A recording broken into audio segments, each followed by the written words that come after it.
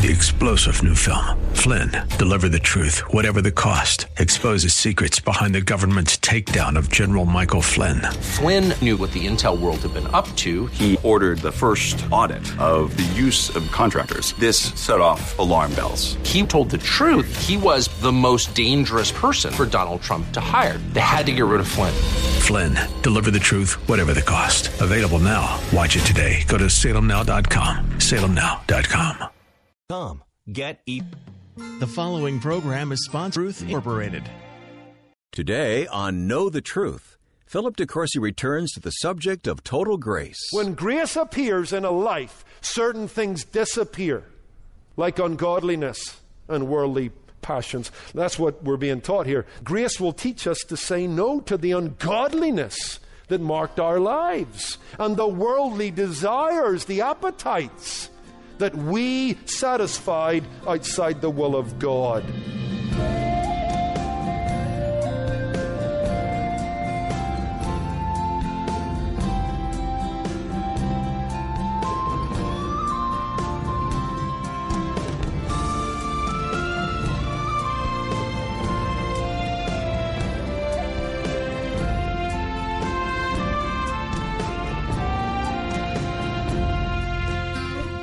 Welcome to Know the Truth with author, pastor, and Bible teacher Philip DeCourcy. I'm your host, Wayne Shepherd. Today we're returning to the topic of total grace. Philip is calling us to a clear and biblical understanding of God's grace that covers us from the beginning to the end. And as we get ready to close out this important series, Philip reinforces the importance of grace. It's God's grace that saves us, changes us, and schools us for life. Philip has taken us back to school for a lesson about the work of schooling grace. Growing up, I was never very good at English grammar. I kind of still struggle to some degree with it. When I was at Rathcoole Secondary School, I wasn't very proficient in English composition or conversation. I didn't always cross my T and dot my I in terms of my grammar. In fact, I remember during one class asking the teacher if I could be excused to go to the restroom. I think I put it like this exactly. "Excuse me, miss, can I go to the toilet?" She looked at me with the look that only an English teacher can give you. And she replied, "I don't know, Philip, can you?" But she said, "You may go if you want to go." And at that point I got up, took the walk of shame to the door, having been duly rebuked as a cultural barbarian. It's not can I, it's may I. Now, having spoke about bad grammar, I want to talk to you a minute about what Sinclair Ferguson calls bad spiritual grammar. I came across this interesting quote in a book of his on sanctification, devoted to God. Here's what he says: Christians often seem to fall back into bad spiritual grammar. Think of a situation in which a child picks up the habit of saying, "Me and John played football." And you gently correct him. In English, we say John and I. And so they reply, "Okay, John and I played football." But 3 days later, they relapse and they talk about me and John playing football. As believers, we can also relapse into a misuse of gospel grammar, falling back into this native tendency to turn the gospel on its head as though justification is by grace, but the Christian life is essentially a form of self-help. It is therefore vital to see that in Paul's gospel, both justification and sanctification are rooted in the mercies of God. It's a good challenge. We need to watch out for bad spiritual grammar.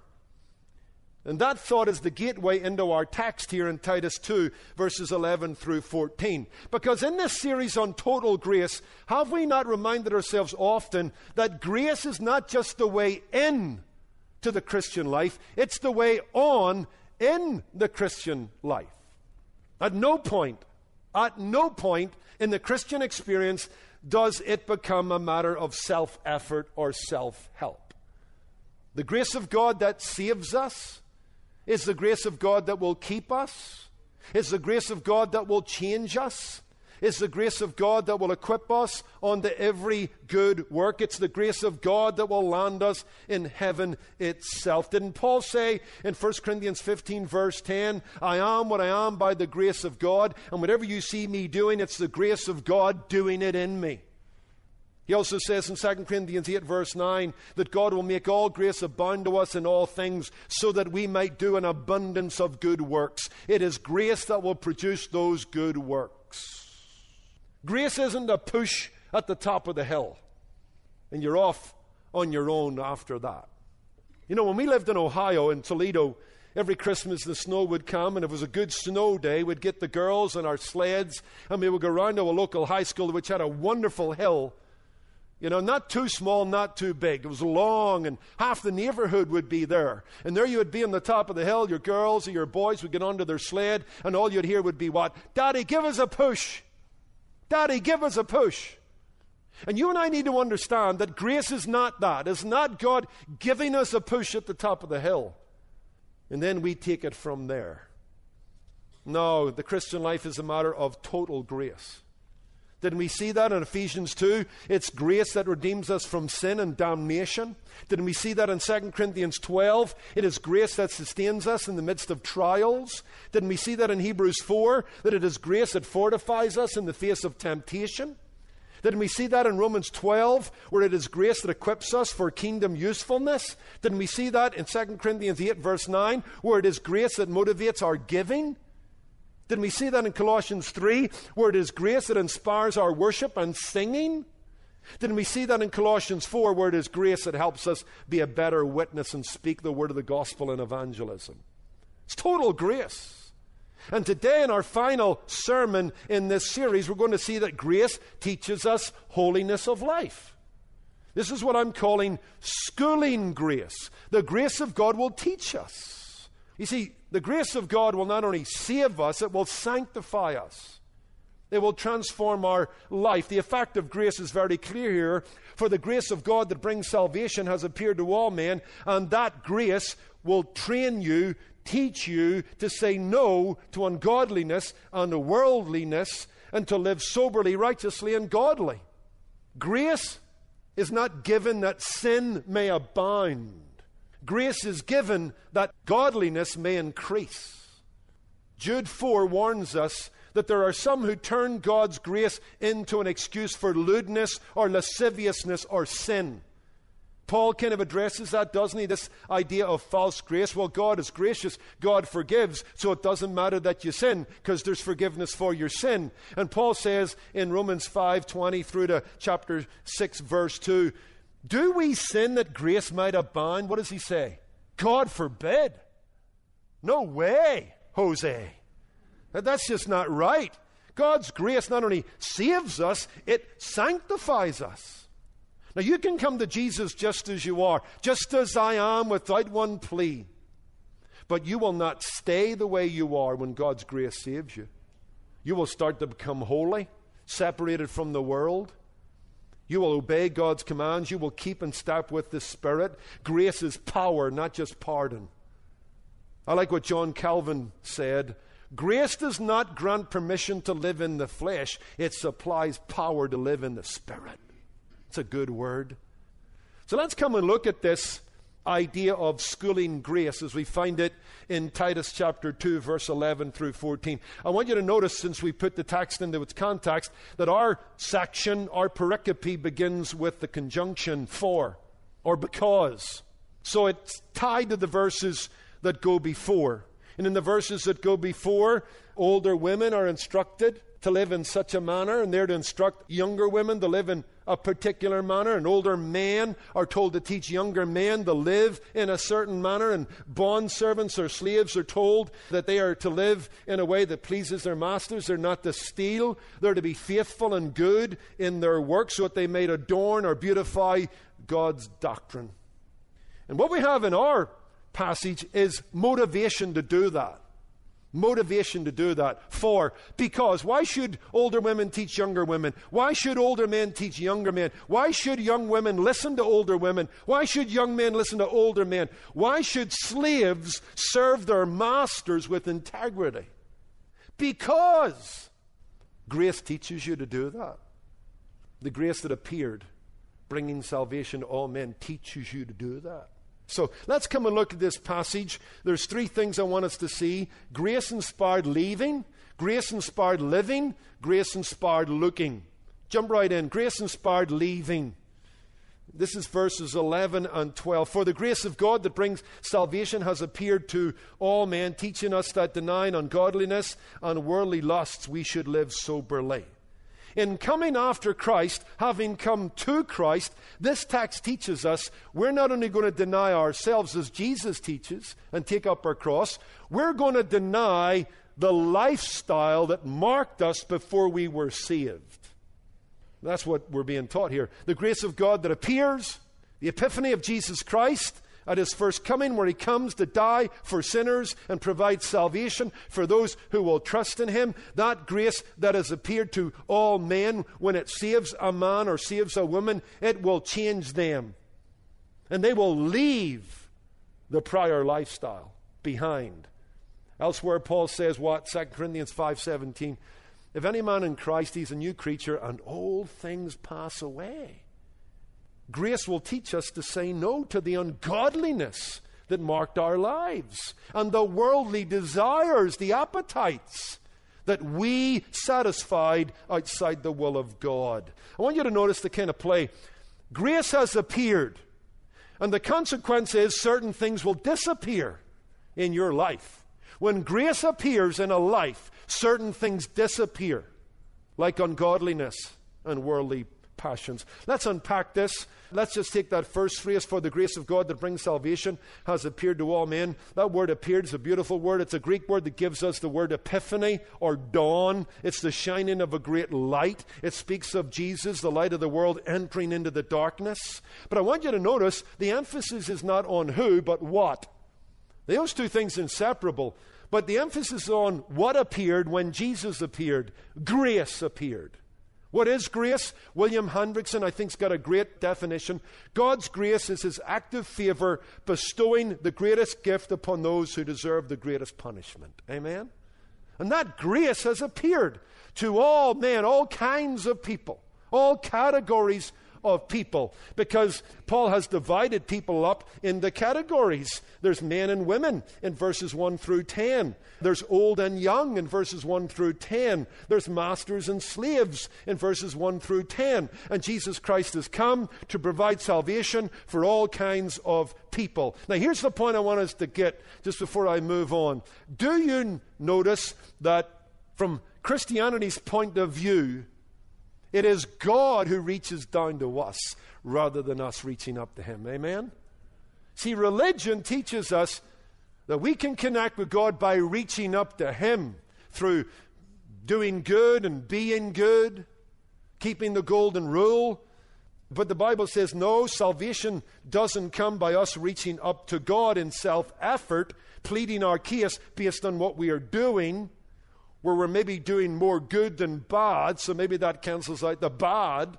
No, if you're going to be saved, it's going to be by the grace of God alone. It's God reaching down to you. It's God providing salvation for you in the death of his Son. For God so loved the world, he gave.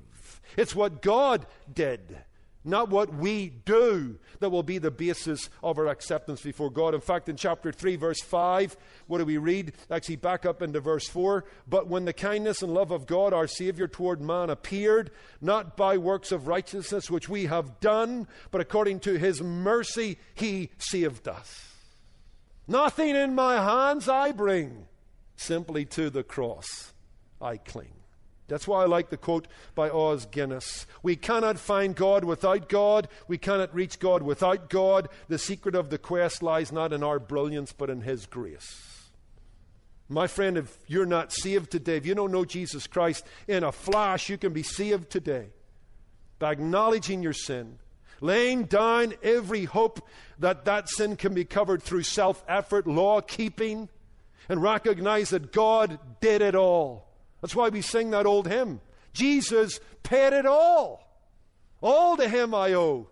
Sin had left a crimson stain. He washed it white as snow. Oh, the grace of God. You can never satisfy a holy God, but a holy God has satisfied himself. Put your faith where God has put your sin. But let's move on. This grace that has appeared to all kinds of people, every category imaginable, this grace that brings salvation also teaches us, who have come to know that salvation, that we ought to say no. This Greek word is a word that speaks about training a child. It gives us our word pedagogue. This is the picture of a parent. Now, Paul could have used the word didasko, which speaks of instructing in a classroom, but I don't think that would carry what he wants. Because you can go to the community college at 7 o'clock on a Tuesday night, and in an hour or two you're done with your instruction. But a parent's never done instructing. It's a 24/7 assignment. And plus, it fits Paul's analogy better. One of the things a Christian needs to hear is no. And we all know as Christians, early on in our children's lives, that's one of our favorite words. No. Our little granddaughter just turned 1, is now walking, so she's exploring, which is dangerous. Getting all kinds of mischief. And we're finding for the first time in quite a while, we're all saying, no. And she looks over her shoulder to see what she can get away with. No. That's the picture. Paul's saying, hey, now you're in the family. The grace of God's going to say no to your old lifestyle. And you know what? We need to hear that in a world that says no to nothing. But you see, we're different. We're God's own special people. We walk to a different drum beat. We march out of step with the crowd. We're God's own people who he wants to redeem from every lawless deed. So in a world that says no to nothing, you can live it or where you want, you can believe it or where you want, it's okay. In that world that says no to nothing is a band of people called Christians who say no to certain beliefs and behaviors because they're outside the will of God. We need to learn to say no in a world that says no to nothing. And the grace of God will teach us that. Now notice the two things we're to say no to. Number 1, ungodliness. Number 2, worldly passions. Let me just unpack these quickly. Ungodliness. That means a life devoid of God at its essence. A life without reference to God. A life that doesn't acknowledge God as creator, authority, lawgiver. A life even if it acknowledges the presence of God will not thank him or acknowledge him. That's ungodliness. In its blatant forms, it's murder, theft, adultery, anything that clearly violates the moral law of God. But in its subtle forms, it can be prayerlessness. What is prayerlessness? It's godlessness. It's acting as if you don't need God. Arrogant planning, James 4, where you plan out your future, but you never put in there if God wills. That's godlessness. Missing Sunday worship, where God has commanded his people to gather on the Lord's day to celebrate his son's death and resurrection, stir one another up on the love and good works. No, you've got more important things to do, more important people to see than God himself in the assembly of the saints. That's all godlessness. There's blatant godlessness and there's subtle godlessness, and we're told here to say no to it all. In fact, just to kind of make my point, when you go to Romans chapter 1, verses 18 to 32, you've got a list of blatant things that are godless. When we describe man in that passage, he's immoral, he's dishonest, he's cruel, he's evil, he's debased in his sexual behavior, so on and so forth. So in that sense, ungodliness is very blatant and seen in very stark terms. But what lies beneath it? This is the subtle ungodliness. Although they knew God, they neither glorified him as God nor gave thanks to him. That's ungodliness at its heart. It will show itself in different ways, both blatantly and subtly. But at its heart, that's what ungodliness is. It is not recognizing God. It is not glorifying him in your life. It is not giving thanks to him for all that he is and does. In fact, just recently, June and I encountered ungodliness in a very strange place, the Kennedy Space Center. That day, we were in one of their IMAX theaters, and we watched this movie about the world. It was beautiful, both from Earth and from outer space, and you saw the beauty, the vastness, the complexity, and the order of the universe. Now, the movie was narrated by the Hollywood actress Jennifer Lawrence, and she kind of draws this idea out and asks this question, because you've just seen the beauty, the vastness, the complexity of the universe. And here's how she kind of ends the movie towards the end. Here's what she says: doesn't it make you wonder if there's another planet like us and people like us? Now, in my heart, I said, no, Jennifer. It makes me wonder what the Creator is like, how glorious He must be, given the vastness, beauty, and order of the universe. I want to tell you, that was godlessness. That was looking at the whole creation. And what do we take from that? Is there anybody like us?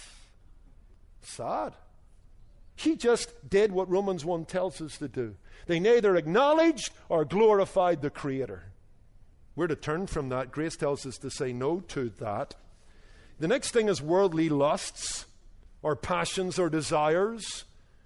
1 Peter 2:11 tells us that you have certain desires that war against the Spirit. What might those desires be? Uncontrolled speech, immoral sexual fantasies, unrighteous anger, selfish ambition.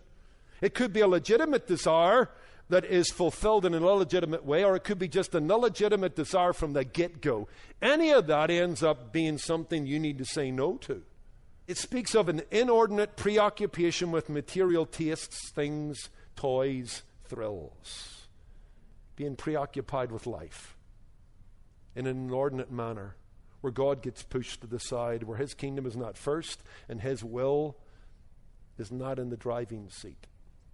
So the grace of God will teach us to say no to that. And I think it's important you remember that it's the grace of God that will teach you to say no to that. It's the grace of God that will help you to say no to that. Because there are things we must say no to. But how can we say no to them and stick to it? Because you and I have got to that place. I don't want to do that. I'm not going to do that. But we do it.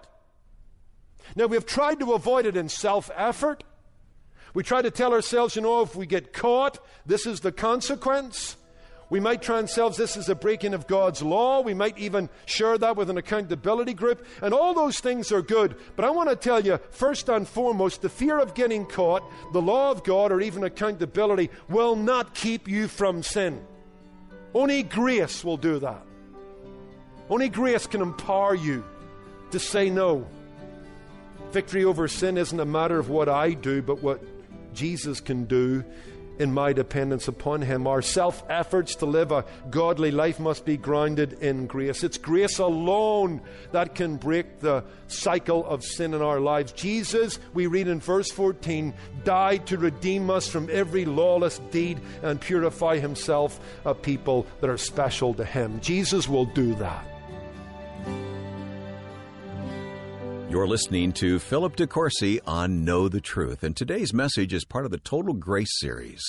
You can hear all the messages in this clarifying study online at ktt.org, or purchase the messages on CD when you call 888-644-8811.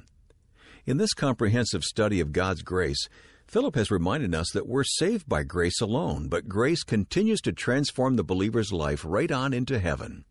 We hope it's a message you'd like others to hear, but it takes a significant budget to keep producing and delivering this program on the radio and on the web. So we count on listeners like you to support the ministry of Know the Truth with your regular financial gifts. There are two great ways to give: make a one-time donation or become a monthly Truth Ambassador.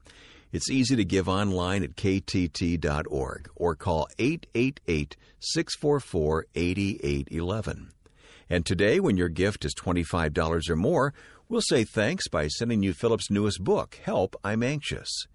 It's no newsflash that life is full of stress, and many of us battle worry and anxiety.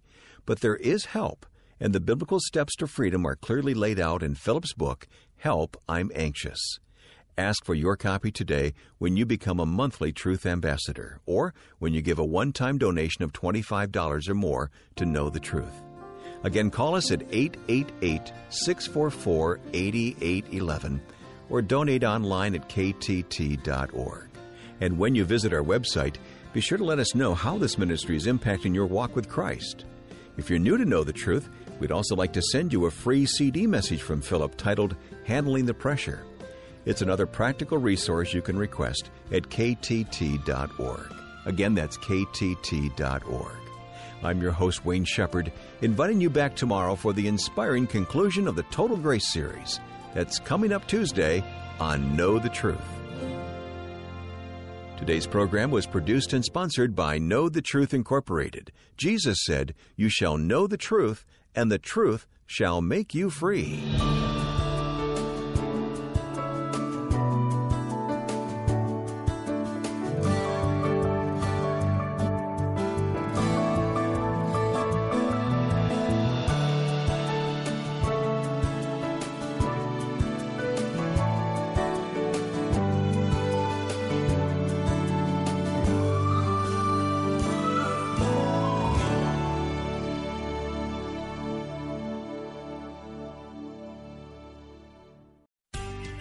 Attention small business owners. If you operate a retail business and are looking for great selling products with high margins, consider becoming a Nebo dealer. Nebo was founded by Christian business owners Bob and Glenn Bollinger and is the leading brand for independent retailers everywhere. Here's why. Nebo partners with retailers to maximize valuable counter space, a constant stream of new innovative lights, incredible impulse displays, and an industry-only buyback guarantee, which means Nebo will buy back your inventory in the unlikely event it doesn't sell. So if you own a retail business of any type, become a Nebo dealer and start turning profits like never before. Receive a free no-obligation sample of a great Nebo light and see for yourself. That's right, get a free Nebo light and a Nebo catalog. To get your free flashlight and catalog, go to NeboDealer.com or call 847-312-8197. That's NeboDealer.com or call 847-312-8197. Selfless service. 3-star General Michael J. Flynn, head of the Pentagon Intelligence Agency, knew all the government's dirty secrets. He was one of the most respected generals in the military. Flynn knew what the intel world had been up to. He understood its funding. He ordered the first audit of the use of contractors. This set off alarm bells. The explosive new documentary, Flynn, Deliver the Truth, Whatever the Cost, uncovers the facts behind this scandal. Flynn told the truth. He was the most dangerous person for Donald Trump to hire. I find out the worst enemy that I'm going to face in my life is right here in America. They took my assessment and they wanted me to change it. And I was like, I'm not changing it. They had to get rid of Flynn. With in-depth interviews, archival footage, and never-before-seen personal records of the man behind the headlines. I just felt like I was drowning. Flynn, Deliver the Truth, Whatever the Cost. Available now. Watch it today. Go to salemnow.com. salemnow.com.